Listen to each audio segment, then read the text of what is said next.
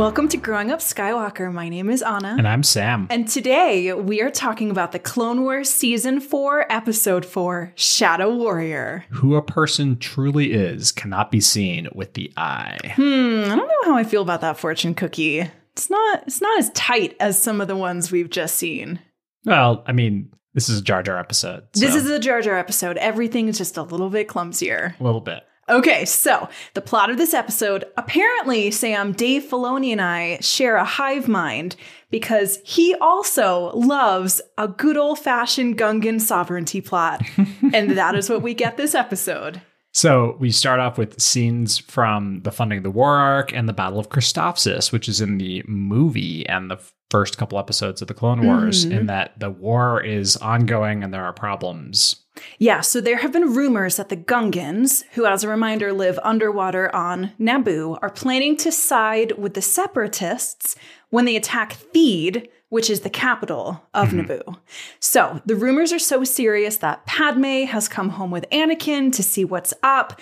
They make plans to rendezvous with last week's bae, Jar Jar Binks. They're flying there in, once again, the dumbest looking ship in the entire Star Wars universe from the Blue Shadow arc. Fascinating. It's got a periscope where the pilot sits that just scoops up ahead and it flies along.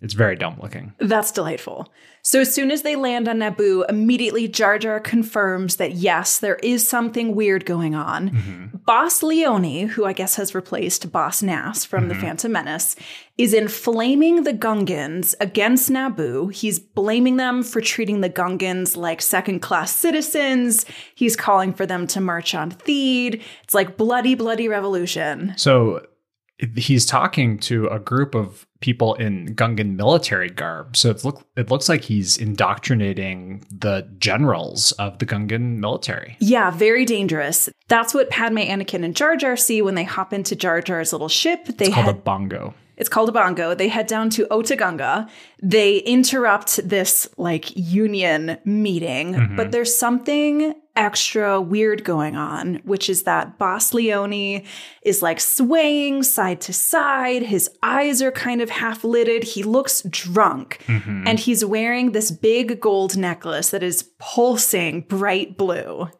Anakin force pulls it from his neck, smashes it, and Boss Leone is back. All that he can remember is that a Gungan minister named Richelieu gave it to him. Yep. And that is also the minister who just skedaddled off. And you can tell he's evil because he has an absolutely enormous horned nose piercing. It is 6 inches long if it's one. He is our resident Cajun witch doctor of the episode. So we smash cut to Richelieu's witch doctor hut, and it turns out this is all part of Dooku's nefarious plan. Yeah. Same plan, different planet. Yeah, and they're also bringing droids in. Right meow. Yeah, so Dooku is promising to elevate Richelieu to a leadership position among the Separatists if Risha can create an access point for the Separatist army to move in. This is just like Tamsin on Mon Cala. I mean, it's just written in a different font, basically. So Boss Leone confronts Richelieu. Yeah. But it's too late. The battle droids drop down from the ceiling, and while Anakin and Padme are distracted, Richelieu stabs Boss Leone through the belly. He escapes in Jar Jar's ship, and now Boss Leone is comatose in the hospital with the Gungan army poised to march on Theed with the Separatists. Right. Things are looking very bad. So what do we get, Sam? We get a great big switcheroo. They're sitting there, and Jar Jar is going through the office of Boss Leone, and he's trying on the hats because that is what he does. I mean, what else are you going to do? And they're like, wow, the resemblance is uncanny. You look just like Boss Leone. Because it's the same animation model. Anyway, yes, Jar Jar is going to impersonate the king. He's going to stop the army. This is just in time because we cut to Richelieu telling the Gungan army that Leone is dead. They have to honor his last wish and march on Theed. So Jar Jar tries on a couple voices. He has to drop down a couple decibels. I'm pretty sure it's the same voice actor too, which makes this all the better. So much better. And he's like, the enemy was Richelieu all along, and then Risha flees into the wilderness of Naboo. And like, honestly, we could have stopped the episode right there. But wait, there's more. Part 2. So Anakin chases after Richelieu, and then a enormous droid ship lands, and Captain Tarpals and Jar Jar have to go meet with whoever's inside. And who is it? It is the Chief Clanker himself, General Grievous. General Grievous. Yes. So they come face to face with Grievous. Tarpals scoots out of there as fast as he can. Well, so Jar Jar says, oh, yes. Oh, yes. You need to go do the thing. And Tarpals is like, the thing. Right, I'll go do the thing. He goes outside and calls Padme, and Padme Speed dials says, Padme. You have to capture General Grievous. Yeah, but as we all know, Grievous is a horrifying monster. So Jar Jar like sprints off the ship as fast as he can. Like rapidly pressing the elevator button, like, please let me out. Please close, please close, please close. They get outside to the landing platform, and Tarpals has switched off the entire droid army. And arranged them like dominoes. Yes, and in 2 seconds, they are surrounded by Gungan warriors. And he's like, I suggest that you surrender. Mm-hmm. But it is Grievous. He does not, in fact, surrender. Yeah, he pulls out his lightsabers and begins just carving a path through them. But the Gungans have spears and their anti-droid grenade things. Yeah, it's raining. It's dark. There is dramatic music playing, and Tarpals goes toe-to-toe against General Grievous. So he's fighting him with his staff. He's doing amazing. But this is the Clone Wars, and we can't have nice things. And so Grievous runs him through with a saber. Oh, with a spear, not a lightsaber. Oh, with a spear. And he says, how does it feel to die? And Tarpal says, not die, sacrifice. Jar Jar, now! And Tarpals stabs Grievous up through his carapace with his spear and then like embeds the spear into the ground. So Grievous is like crucified on his own exoskeleton. It is amazing. The Gungans are lobbing their electro orbs. They're like pinning him down at every joint like a beetle.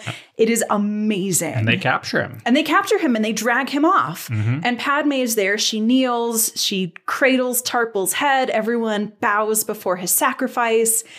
But then we get to basically part 3.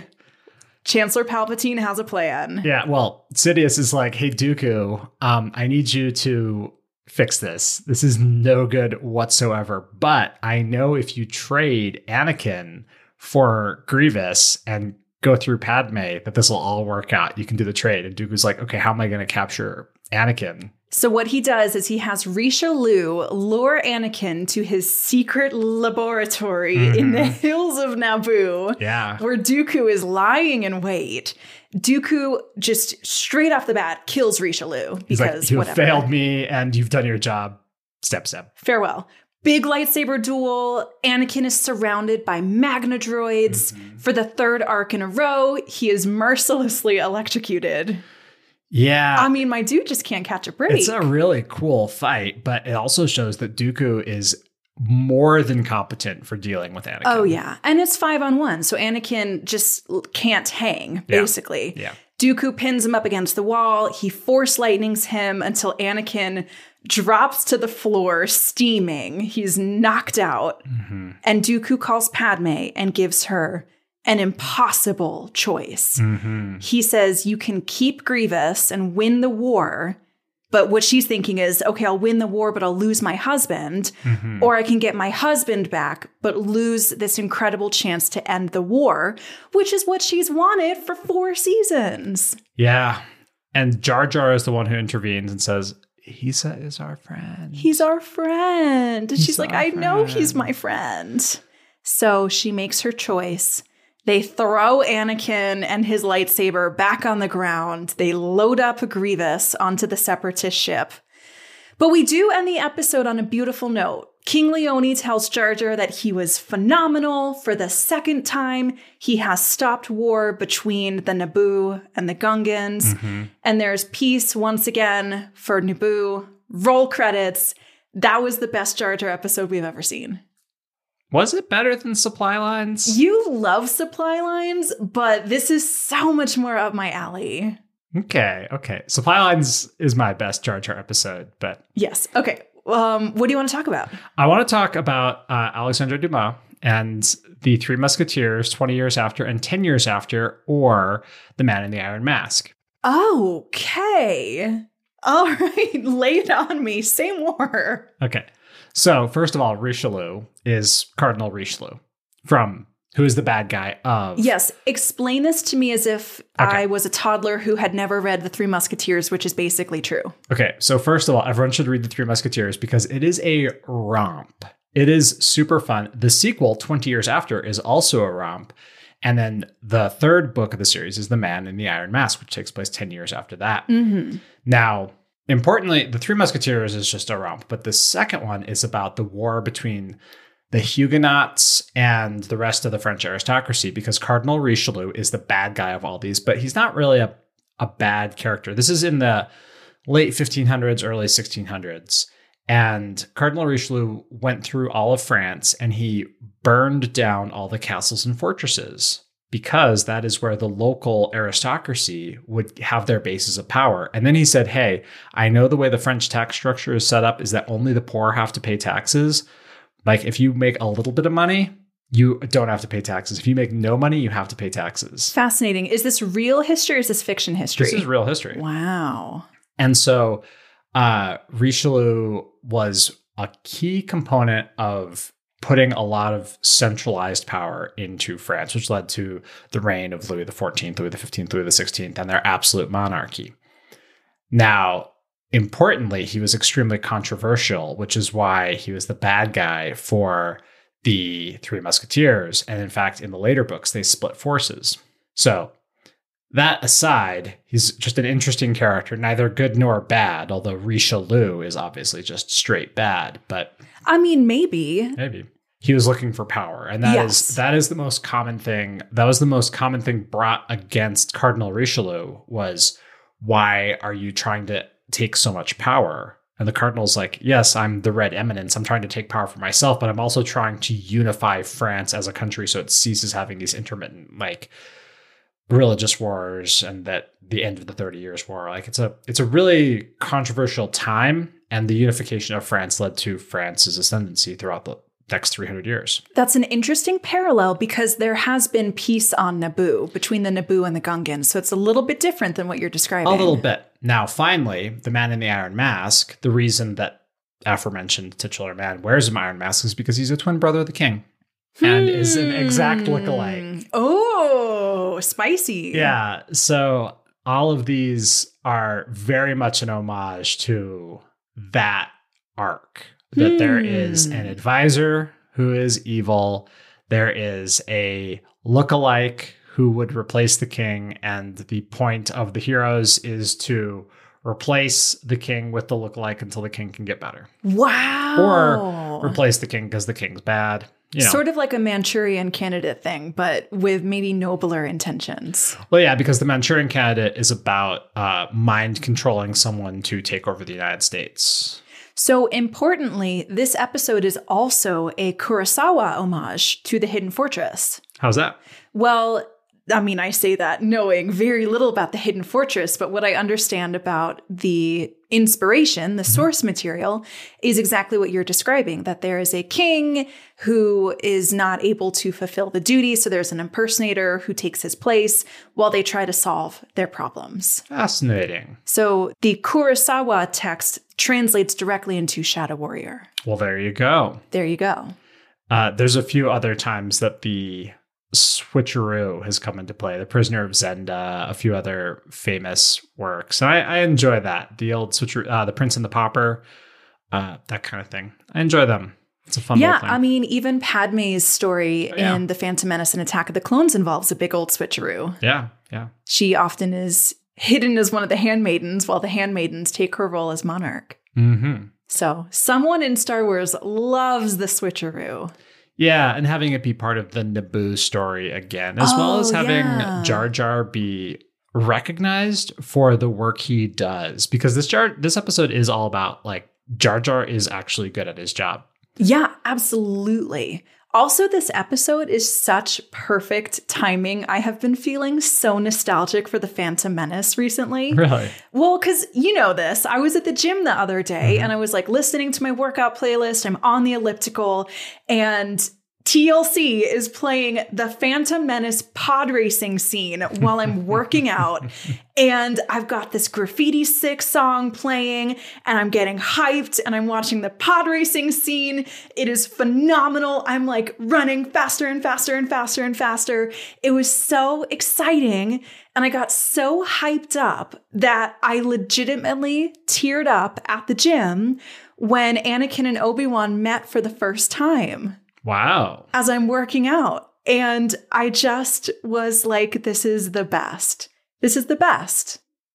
I love Phantom. It was my first Star Wars movie.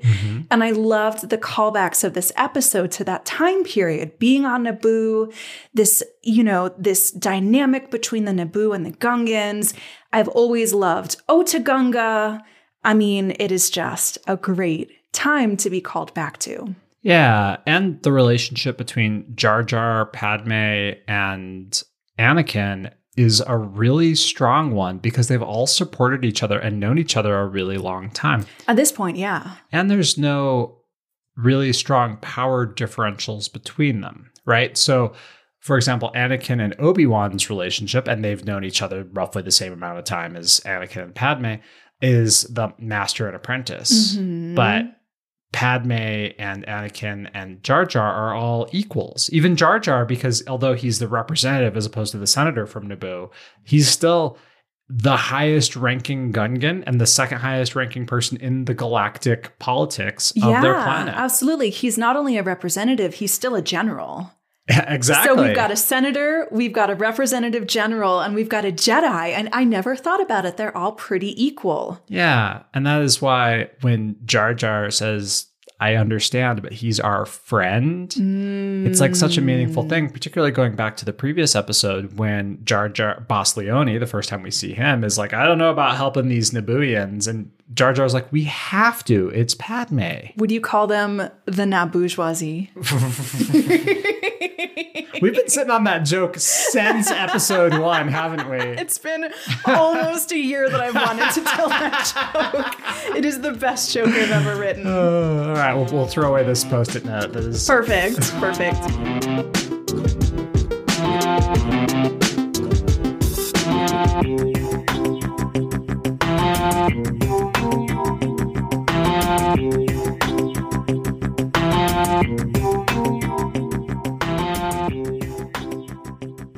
So I think what I like about this episode is that the stakes are not particularly high, right? We know that the Gungans don't get to keep Grievous because we see him in episode 3. We know Anakin is going to end up fine. I was not exactly on the edge of my seat waiting to see what life-changing thing would happen in this episode, but I don't care because I love any episode that shows the Gungans in such a positive light. And this episode is all about a revision of the way that the Gungans have been treated in Star Wars canon so far. Okay, tell me more. Okay, so first of all, the Gungans are the first people that we have seen in 4 seasons of the Clone Wars who actually captured Grievous.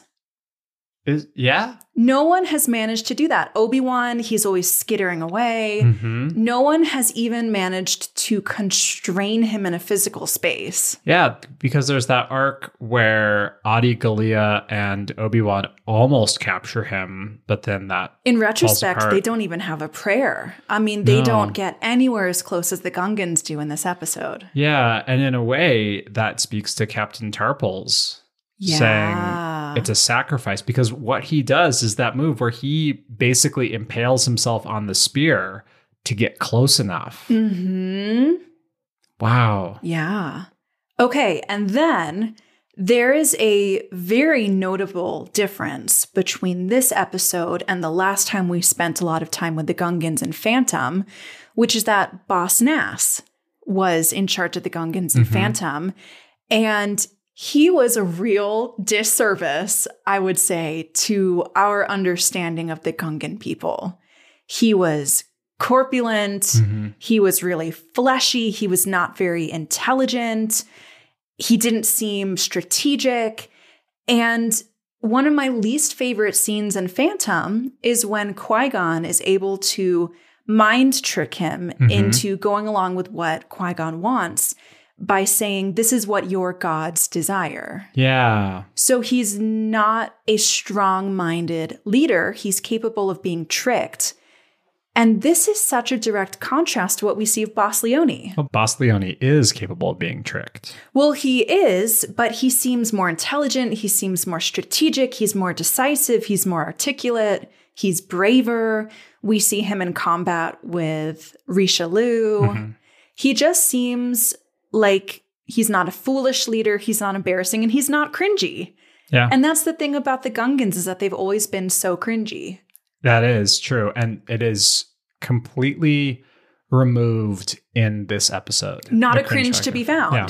I mean, this episode was like, the Gungans have the coolest technology. They have this beautiful city, and they're able to overpower the most slippery foe that we've seen in the Clone Wars so far. And, speaking of that a little bit more, I find it interesting that the Gungans, because we saw them a lot in the Mon Cala arc, everyone shows up with their own homegrown brand of laser. Even in the Ahsoka Hunted arc, when the Wookiees show up, they have their plasma muskets or whatever. And the Gungans show up with spears.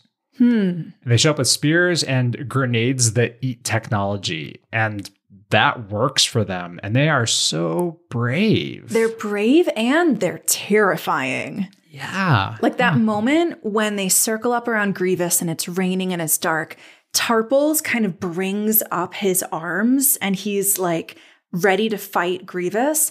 I got the shivers, Sam. Yeah. Like, I would not mess with them.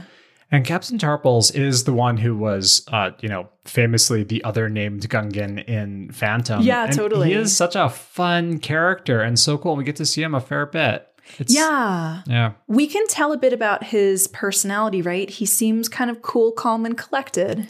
He's got an old man voice. Yeah. Which is well done in the Gungan accent. So I appreciate that because he has very much a bravery. Yeah. And he seems capable, right? In like a couple of minutes, he disables the entire droid army. He pushes them over like 9 pins. Yeah. Pretty cool. So anyway, ever since Phantom, I have wanted justice for Jar Jar and justice for the Gungans. And I feel like I got it this episode. I agree.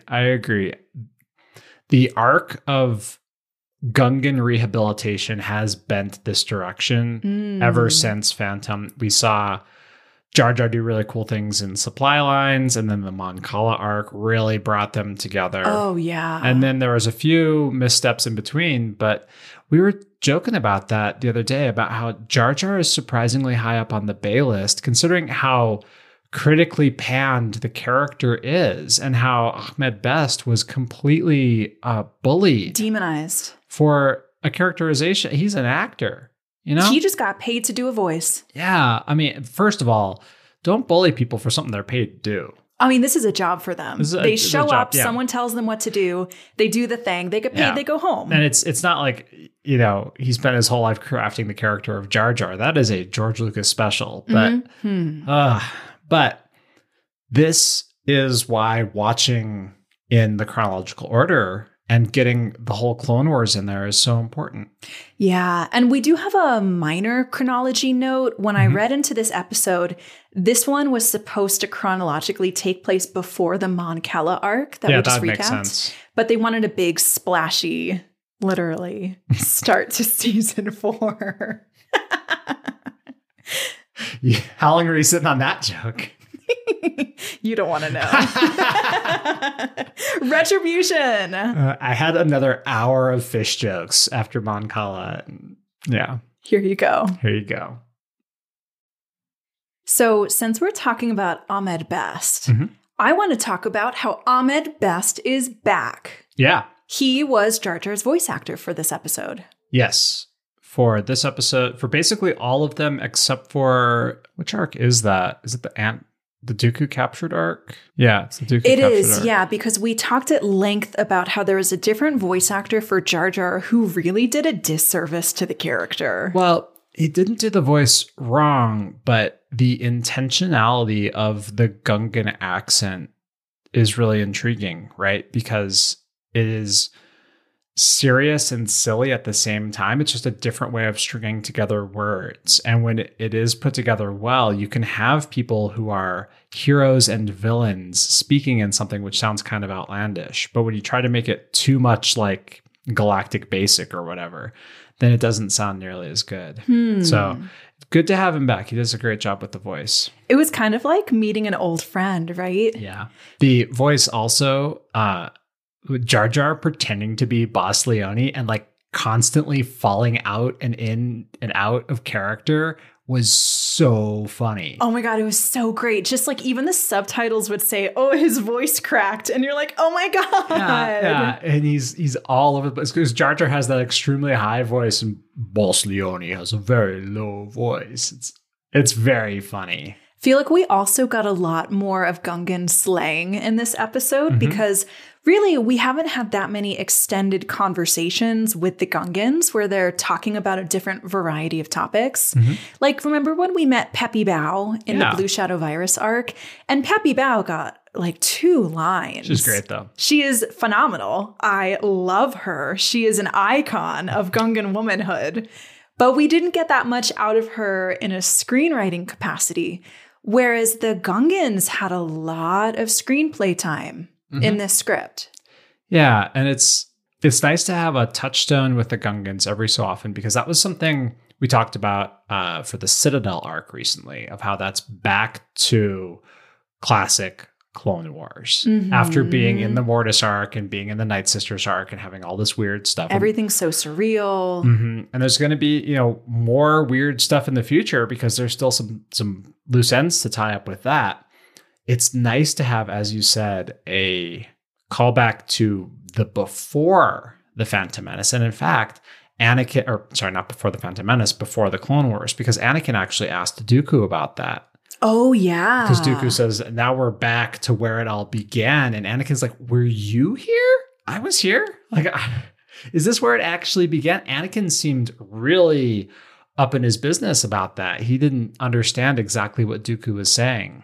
There's such a fascinating conversation that they have in sort of the part 3 of this episode, which is when, as you said, Dooku says the war started here years ago. Yeah. And Anakin's like, you were part of that? And Dooku says, the Sith control everything. You just don't know it.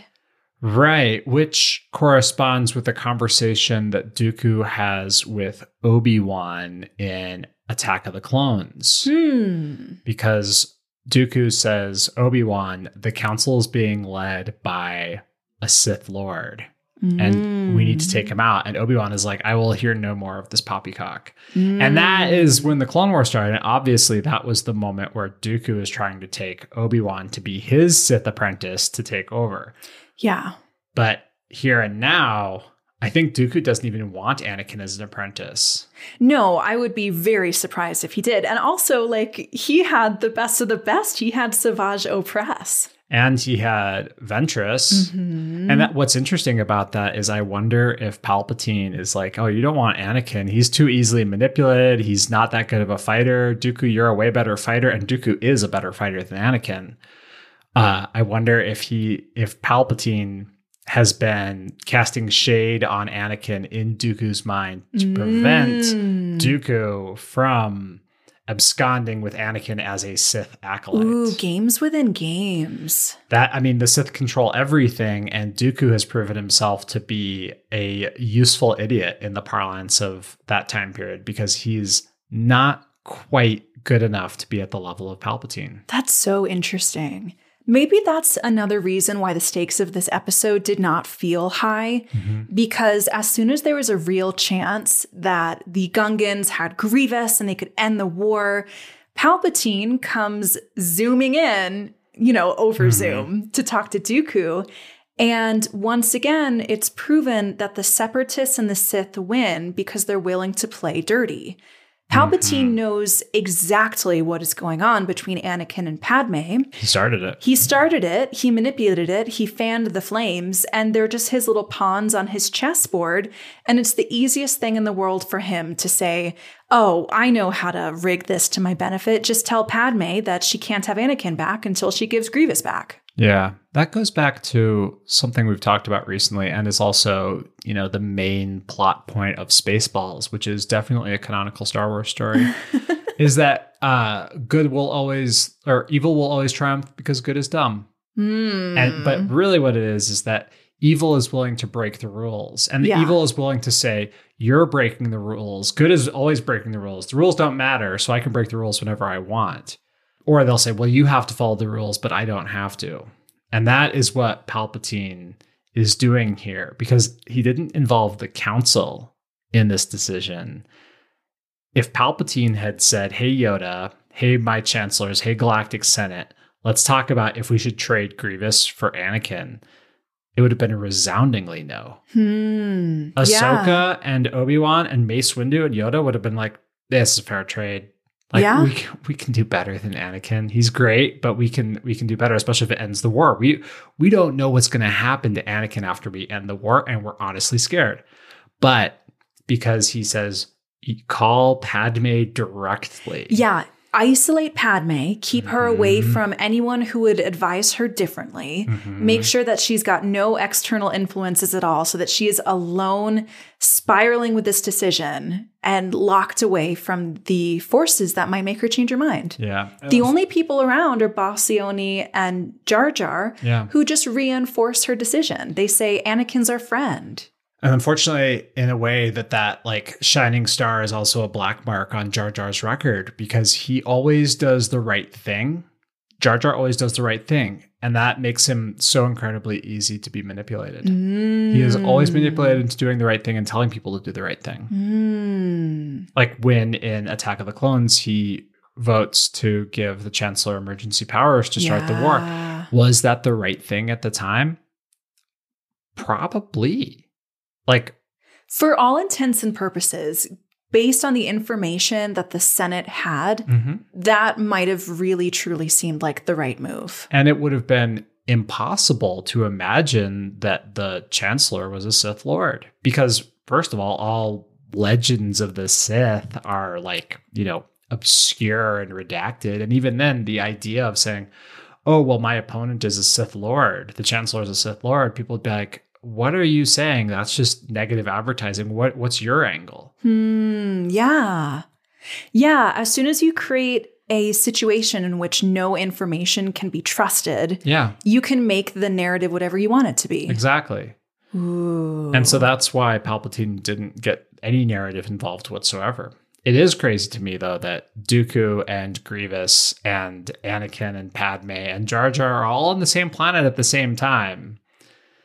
If I'd been, Stacey Tan or Plo Koon, I would have been like, let's just burn the planet. It would save so much time. Damn. Maybe. That's terrible. Taking out Dooku and Grievous would, according to the knowledge they had, end the war. So that brings up a great point, which we talked about at length in the Citadel arc, which is the Jedi's unwillingness to go the extra mile to get the job done. I need to get Tarkin on the phone. Call Tarkin. Tarkin would slag the planet in a heartbeat. Absolutely he would. I mean, little spoilers for Rogue One here, but Tarkin blew up a planet to cover his Grand Theft Death Star. Oh my God. When in doubt, if you need a planet to just be erased, call Grand Admiral Tarkin. Grand Moff Tarkin. Grand Moff Tarkin. Yeah, I mean, it's not like there's a shortage of planets. Yeah. I mean, this just brings up that utilitarian point, which is that if you're trying to create the greatest amount of good for the greatest amount of people, you probably should have blown up Naboo while Grievous and Dooku were on it. And who cares about the consequences? A senator, a representative, some Gungans, a palace? So that brings up two things for me that I find interesting. And these we're kind of, I'm noodling here a little bit. Okay. But, noodle away. It is canon that at one point Tatooine had oceans. Yes, the Great Desert Sea was an actual sea. And I wonder, like, if some evil despotic overlord or some company, evil despotic company, thousands or hundreds or tens of years ago was like, yes, we are packaging up all your water and selling it at a profit back to you or something like that. And then what happens? The people survive and change. And so, like, no amount of evil you can inflict on something will actually result in its actual demise. I'm also reminded of how this plot point works, not this particular one, but the plot point of Naboo and Tatooine and Mustafar and Kamino are all the same planet in the Darths and Droids webcomic, and it is hilarious. So they just keep stealing the water and using it for various purposes, and I enjoy that a lot. Interesting. I would just say, moral of the story. If Dooku calls you and promises you that you can have a special spot in the Separatist army for the small price of creating turmoil on your home planet, do not do that thing. We now have 2 arcs in a row, like 2 back-to-back explanations of why that is a very bad idea. This all calls to mind one of the very important things of tradecraft when you are doing sketchy stuff, which is never meet people in person ever. never go with a hippie to a third location. Like, never do anything. Is that a John Mulaney reference? It's I think he stole it. He's trying to get me to a secondary location. Exactly. It's like if you have to meet up with someone, meet them in like a park where there's tons of witnesses. Otherwise, just be like, no, you will leave the memory stick full of Bitcoin addresses in a sandwich at the bottom of this dumpster, and I will pick it out at my own leisure. Are you saying that Richelieu girl bossed too close to the Separatists? I think he got dragged around by his nose ring. I mean, that is fun, right? That Richelieu is this like witch doctor, interesting mystical Gungan figure. When we see him, he's in this little hut. He's got these clouds of incense. There's that bone through his nose. Yeah. And he has this unexplainable way of possessing and controlling Bas Leone. So in the context of the living force versus the cosmic force, he's utilizing both of them, because as a very living planet, presumably Naboo has tons of force energy on it, is strong in the force. And so a Gungan who is the native of that planet would probably have some way or some path to recognize the magic in it. Interesting. Yeah, I've been thinking about this a little bit, how all of the different cultures in Star Wars have some additional thing that makes them more alive than their circumstances would strictly warrant. And it's like the spark of the Force carries on through all living things in the Star Wars universe. And there are some hardy practitioners of it. You know, like Chewbacca could even be one, because he's an ace mechanic from a planet that doesn't really have metal. Yeah, interesting. And of course, the heroic pilots, Han and Poe, are people who like grew up on starships, and that is their living force, is that they're just like the best star pilots around. The idea of characters being able to like move their history and bring it along with them and actually enact their force on the will of others, or on the universe, is really interesting to me. And that's what Richelieu is doing. He uses the ancient Gungan magics. Yeah, which I think Jar Jar even references. That's what he says, yeah. Fascinating. I don't know. It's just like the more I get, the more little morsels people throw me of Star Wars cultures. I'm like, if you give a moose a muffin, the moose wants a glass of milk. I'm like, if you tell me about mysterious Gungan magic, I need all of it. It reminds me of when we did the season 1 retrospective with my cousin Chris, and he said the prequel trilogy is like a hamburger and the Clone Wars is all the condiments. Ooh, the lettuce and the tomato and the mayo. Because that is what this type of episode is this is like the... this is the sesame seeds on top of the bun. Yeah. It's extra. It's absolutely extra. Yeah. But it adds a bunch to the where are they now? And it actually leaves you wanting more. It totally does. I mean, when I looked at this episode and I began to watch it, I thought, I don't know, this really feels like a filler episode. And I feel like we're too late in the Clone Wars for that to be excusable anymore. But that's just one way of looking at it. If you look at it as the special sauce on your hamburger of the Clone Wars, you're like, yeah, give me all the condiments. Yeah. I want them all. It's also, I think, valuable to look at it as a respite. A respite?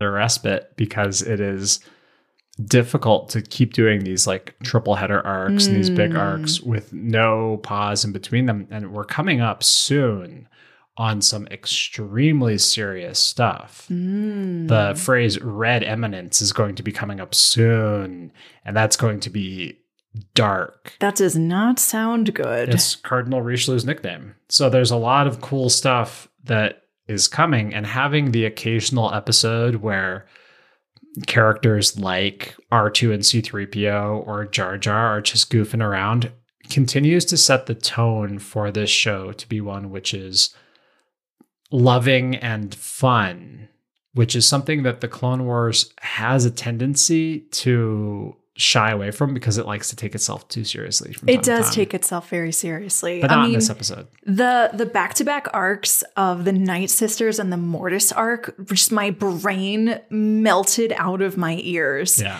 I really needed something like this with a little bit of fun, a little bit of playfulness, some restorative justice for my Gungan compatriots, just being phenomenal, being the Shadow Warriors in defense of their home planet. Yeah, I needed some of that. And for being a unifying force with the people who they have learned to trust. Yeah, I think at its heart, this episode was about friendship. And it was really beautiful to see Jar Jar, Anakin, and Padme prioritizing their friendship, the Gungans prioritizing the friendship with the Naboo, and just not being willing to bow to the forces of darkness and saying, yeah, friendship is the most important thing. That's nice. For sure. That gives me a Star Wars feeling. Okay. Speaking of Star Wars feelings. Speaking of Star Wars feelings and the feelings that I have about Star Wars. It's time for Baywatch. It's time for Baywatch. Swamp Edition. Baywatch. Baywatch.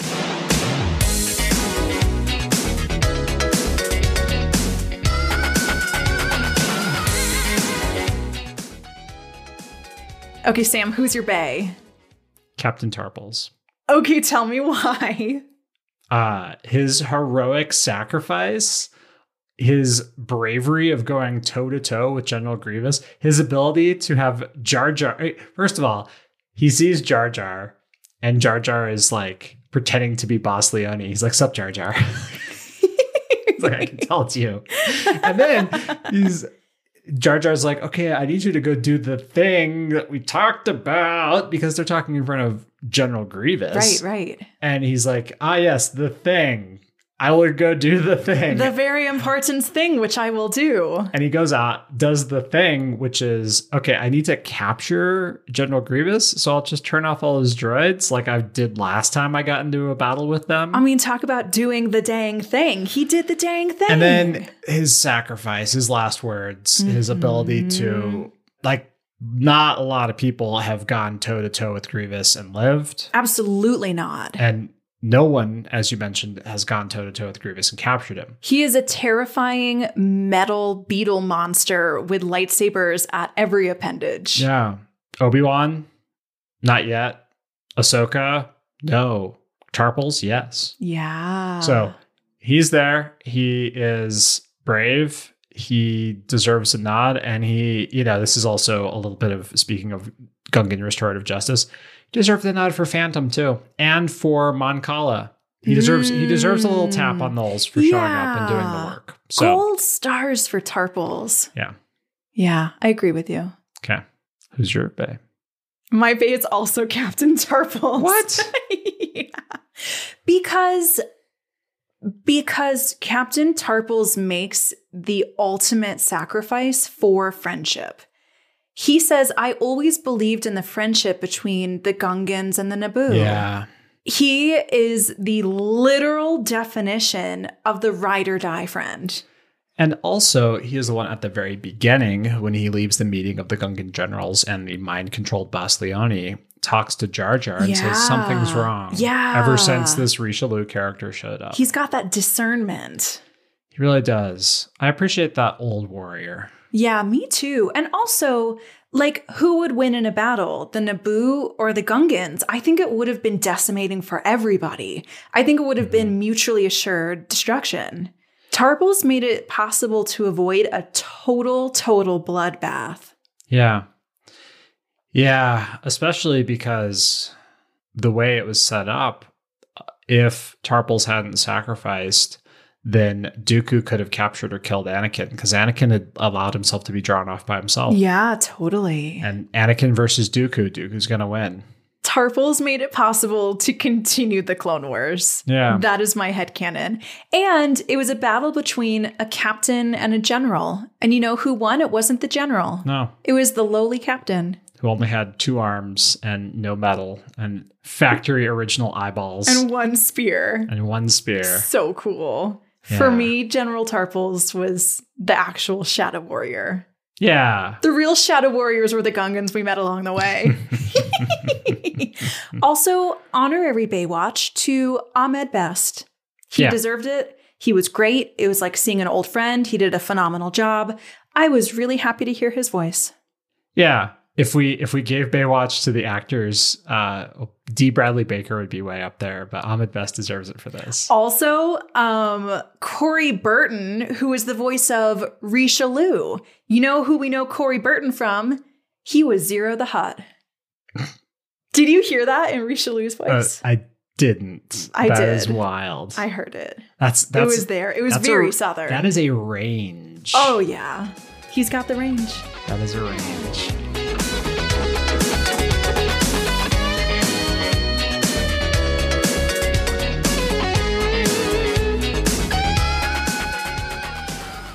All right, that about wraps us up. Join us next week for Season 4, Episode 5 and 6, the R2 and C-3PO arc. Whoa, classic R2 and C-3PO mess around. I know, they haven't had a lot of bonding opportunities recently. Since they were, tortured. Ever since. In their Jogan Fruit arc. Ever since R2 got cleaned and C-3PO did not, and they have harbored resentments ever since. Aw, it's time for the best friends to hang out some more. It will be, they're programmed to be that way. It'll be a lot of fun. And as always, thank you so much to our listeners, you and our Patreons.